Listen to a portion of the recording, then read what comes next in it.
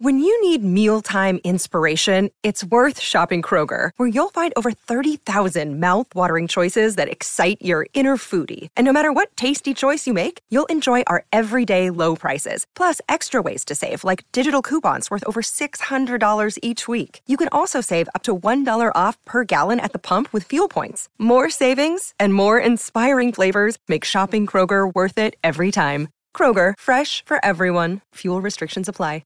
Another day is here, and you're ready for it. What to wear? Check. Breakfast, lunch, and dinner? Check. Planning for what's next and how to save for it?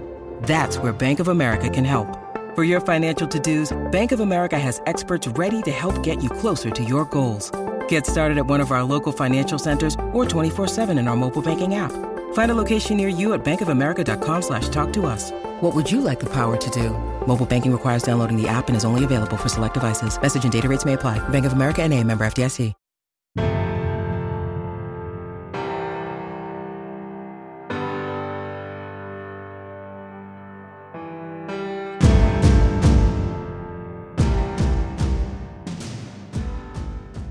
Today's Coaching Coordinator podcast is from the second annual Lawrence First and Goal Clinic, in which Kent State offensive coordinator Andy Souter talked about game day coordination of an offense. In this segment, he shares resources for situational football, his pregame checklist, press box mechanics. He talks about communications and charting, and then goes over the setup of his situational chart.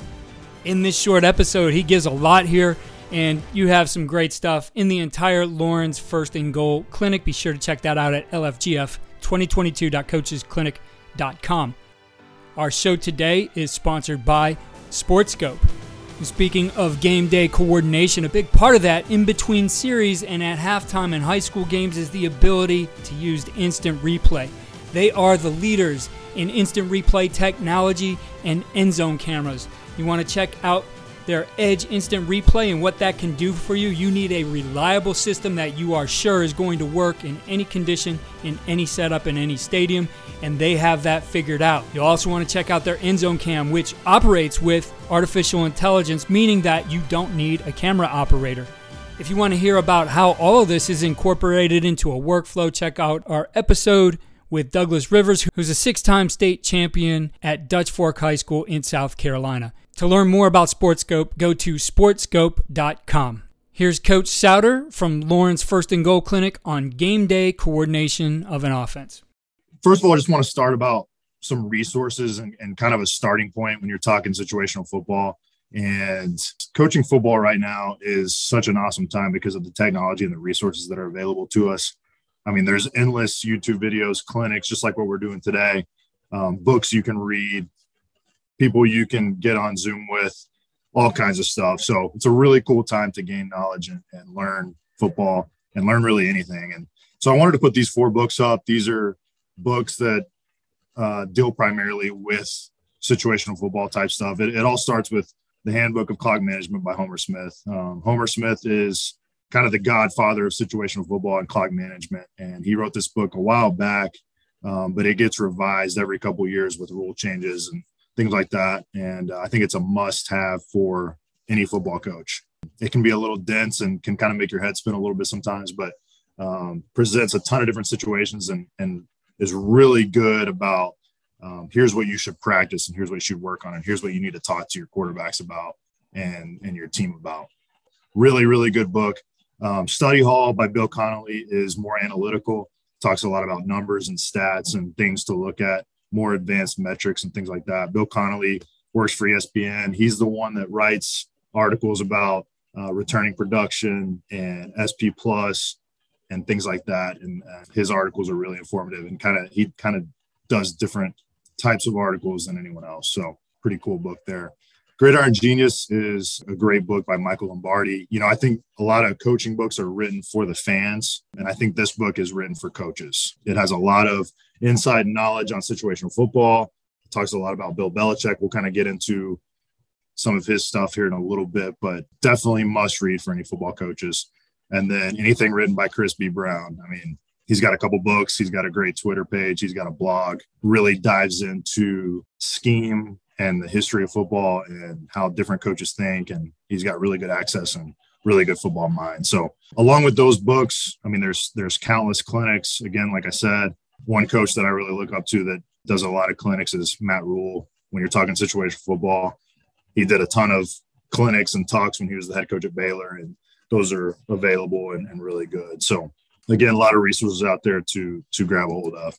All right, let's start with pregame. Okay, here's what you got to do pregame when we're just getting ready for a game and putting ourselves in situations as a staff to handle all the different situations of a football game. Okay, so, a lot of people talk about this, especially quarterback coaches, but the first thing you want to do is locate where all the clocks are. Okay, so play clocks, especially. Make sure your quarterbacks know where those are. Make sure you know where those are as a coach on the field and whoever is up in the box for you. I'm in the box primarily. I've been in the box my whole career pretty much. So I'll talk a lot about like press box mechanics, but you got to make sure all those different people know where the play clock is because that is critical. Also locating scoreboards, game clocks, down and distance. Every stadium you go to, especially these, big Power 5 stadiums, those things can be in different spots. And then the last thing as a college coach, knowing where the TV timeout guy is on the field. He's wearing a red vest or a red hat, and that guy's critical to know when you're going to get a TV timeout and also how long that TV timeout is going to be. So all things you got to take into consideration. Obviously got to know the weather and the elements, whether it's the wind, rain, snow, etc. Really important, especially the wind. If you're playing in an NFL stadium, really important that you know or that your players know where the college hashes are and the college numbers, or if you're a high school coach, the high school hashes and the high school numbers. That can get a little confusing for kids sometimes. Obviously, when we're getting lined up offensively, the hashes and the numbers are huge, and it's really important that our guys know where all that stuff is. Okay, so stuff to keep in consideration. All right, got to know your kicker's range. All right, whether he's kicking with the wind, against the wind, your special teams coordinator will kind of be in charge of that and inform you that, but it's important for you to know that as a play caller, as an offense coordinator, as a head coach when you're making decisions. This picture right here is our special teams coordinator talking to our kickers before we played Texas A&M this year. So pretty appropriate picture there, and they're talking about stuff like that, talking about their range and wind and all that kind of stuff. And then the last thing is have somebody check your opponents too deep. Everybody does this. Just, it's really important to know who's there, who's not there, and, who's going to be playing in the game for your opponent. Okay, this is huge. Press box mechanics and knowing where everyone's eyes are when we're watching a play unfold, okay? I think a lot of young coaches may not think about this. I've been there. I think we've all been there, right? When you're watching the tape on Sunday and it's like, well, how did we miss this coverage? How did we miss this thing that kept showing up over and over and over? How did we not make that adjustment? So on and so forth, right? All the mistakes that we maybe didn't see, we've got to have a plan to get everything watched. All right. And I learned that a little bit later as a coordinator than my first year as a coordinator. Okay. So here's how we've got it situated for us. Okay. Here, on the field, the coaches, Coach Lewis, our head coach, who again has the quarterbacks, he's looking at the quarterback's read. Okay. Wherever the quarterback's eyes are supposed to be, he's watching it. He's making sure the quarterback is doing the correct thing. Okay. Coach Middleton, our outside receiver coach, he's on the field. He's going to be looking at the near side receivers in the coverage. So the guys that are right in front of him, that's what he's looking at. Our offensive line coach, Coach O'Boyle, he's looking at the near side tackle, guard, and center. So the guys that are closest to him, just making sure they're doing what they're supposed to be doing. Coach Barton is watching the tight ends, but he's also the special teams coordinator. So he's not going to be able to watch every play because sometimes he's got to get the punt team ready, the field goal team, etc. Juan Soto is our offensive GA. Again, he's looking at the far side. And then up in the box, I'm looking at the down and distance as soon as the play's over. I'm looking at the far side receivers and coverage, and I'm getting the gain every play. Okay, so that helps me with the next down and distance, and then the chart that I'll talk about here in a second, making sure that is correct. So when we're talking coverage, when you've got one guy having the near side, one guy having the far side, and then the GA kind of scanning the far side as well, you should be able to put together with three people what the full coverage was. Coach Johnson's our running back coach. He's got the box looking for any blitzes and watching the running backs to make sure they're picking up those blitzes in pass pro or making the correct decisions when they have the ball in their hands. And then AJ Scott, our offensive line GA, is looking at the far side guard and tackle. So we've got all five of our offensive linemen covered, and he's also charting the fronts. Okay, so again, really critical that everyone's getting washed offensively and defensively, and everyone knows their job and does their job correctly. Okay, you can't veer off where your eyes are supposed to be. Everyone has the tendency to kind of follow the ball sometimes or be a fan, or we can't do that. Can't follow the ball, can't look at a position we're not supposed to be looking at, because we have to put all this information together as these 8 guys and know what's going on.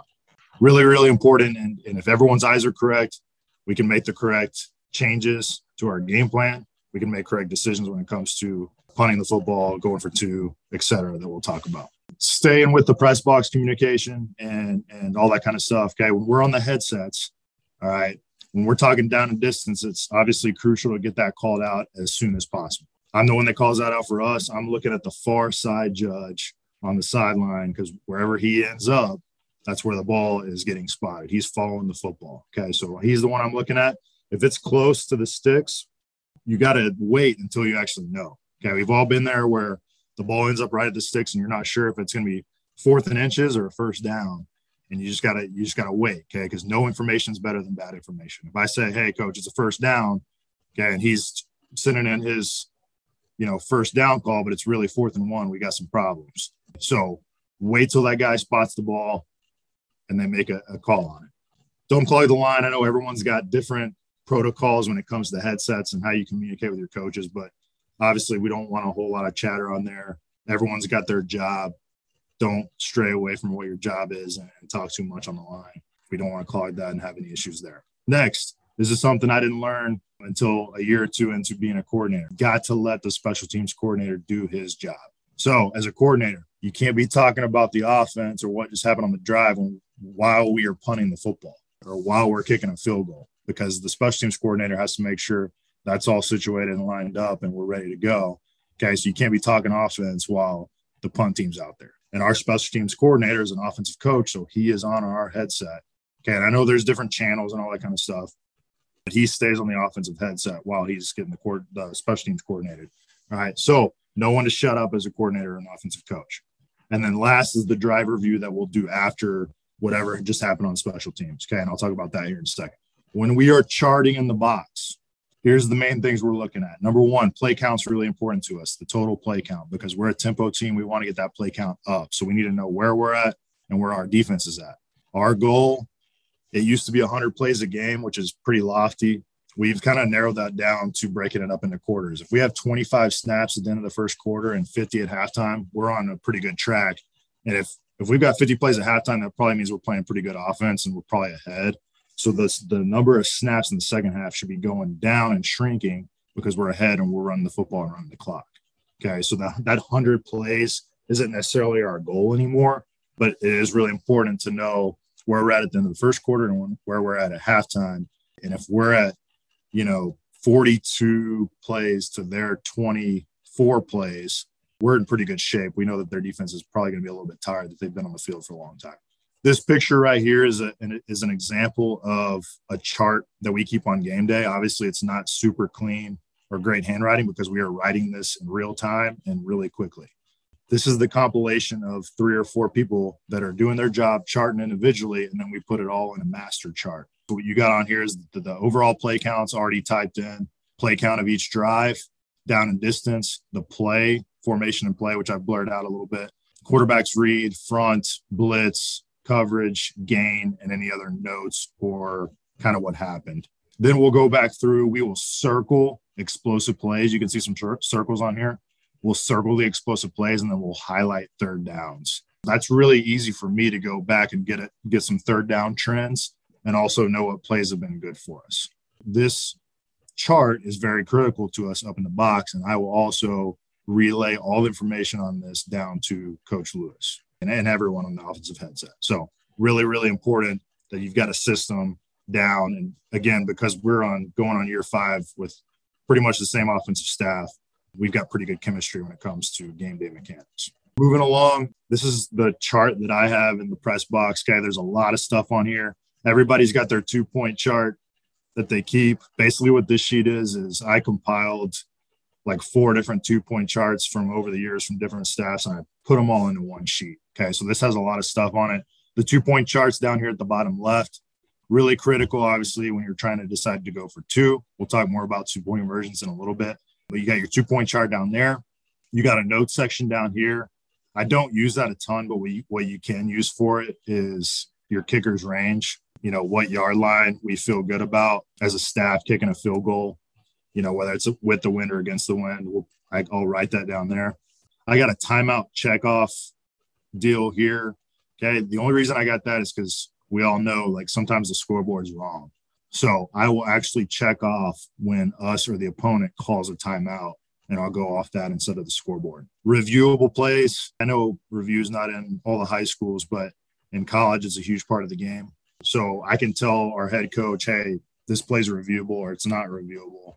And that helps us make some decisions, or know, like, hey, they may have made a mistake. The rest may have made a mistake, but there's nothing we can do about it. It's non-reviewable. So I've got a list of those on the side here. Basically, if you can't review any penalties, anything involving the football pretty much can be reviewed.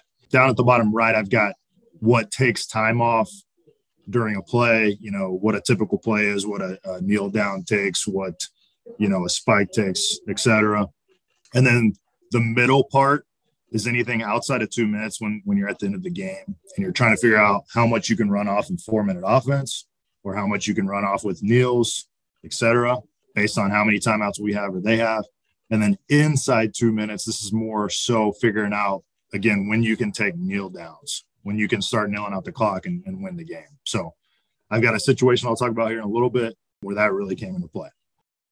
Thanks again for listening to the Coaching Coordinator Podcast. Check out the show notes for related links to podcasts and coaches mentioned in this episode. Follow all we're doing at coachingcoordinator.com and follow me on Twitter at Coach K. Grabowski.